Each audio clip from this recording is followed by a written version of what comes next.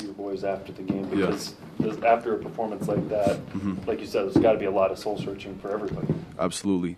Yeah, I mean, everyone was looking inward. I know everybody on that D left some plays out on the field, a lot of opportunities that were missed.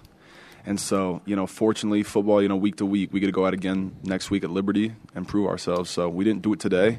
A lot of question marks on the defensive side of the ball. I made a lot of mistakes myself, and so I'm excited for another week for us to really get down to business and just, make more opportunities happen next week.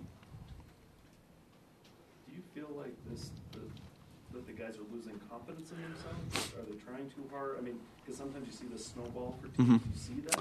I wouldn't say confidence. Like, Kalani was talking about, a lot of guys are playing sore. You're in the midseason blues right now, so it's tough because those are some big boys. That's a big team, well-respected opponent. And so for us, it's like you got to look at there's a lot of different factors, but I would not say the boys are losing faith. Obviously, lose 3 games.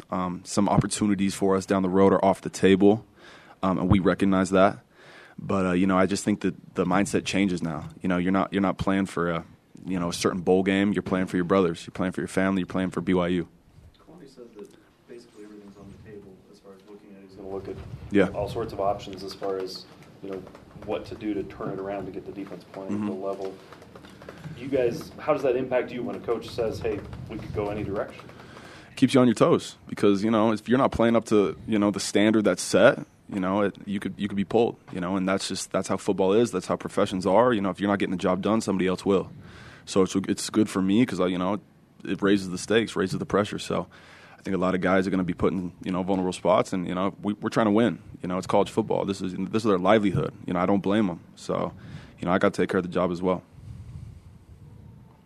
Any other questions for Ben? All right, Ben. Thank you. Appreciate you guys. Questions for Cody, what's it like being in a game like that offensively when they just keep scoring? It's like, hey, we got to keep up. We got to score every possession. It's pretty tough, but at the same time, it's pretty fun from an offensive perspective.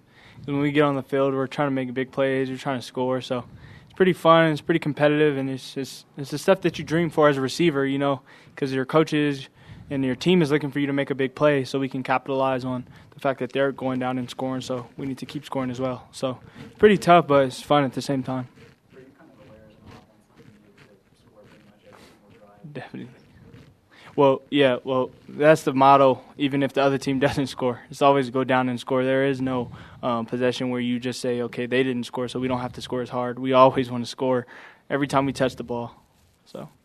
When you're in a game like that, though, when you have a 3-and-out or the plays don't go your way, how hard is it as an offense to keep momentum? Because Coach Kalani was talking about how the momentum kind of lost some momentum there. How hard is that to keep that going, when you have a drive that doesn't go your way? I think it's as hard as we allow it to be.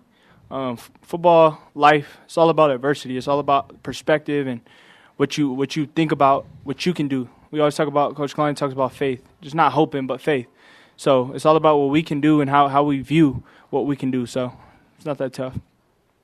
Cody, was there anything that you or Jaron said to prove he's trying to fight, obviously, on that 4th and 8, and then fumbles the football, and he's frustrated with himself? Was there anything you guys said to him on the sideline to keep his hopes up?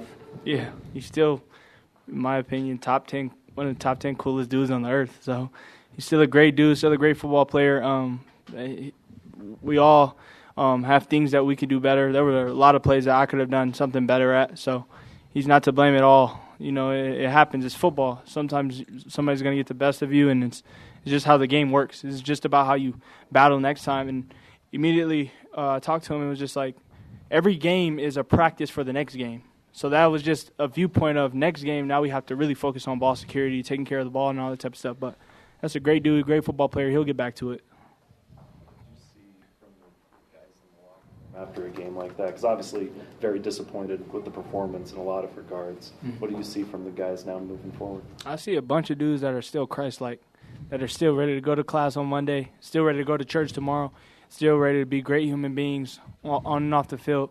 And still, dudes ready to play some football next Saturday. Dudes ready to get to practice on Monday, Tuesday, and keep grinding. That's what I see completely. I don't see anybody feathering off and focusing on other stuff or picking apart at each other. We're still ready to go. We're a group of guys that love the game, and we want to approach life like Christ. So that's my viewpoint.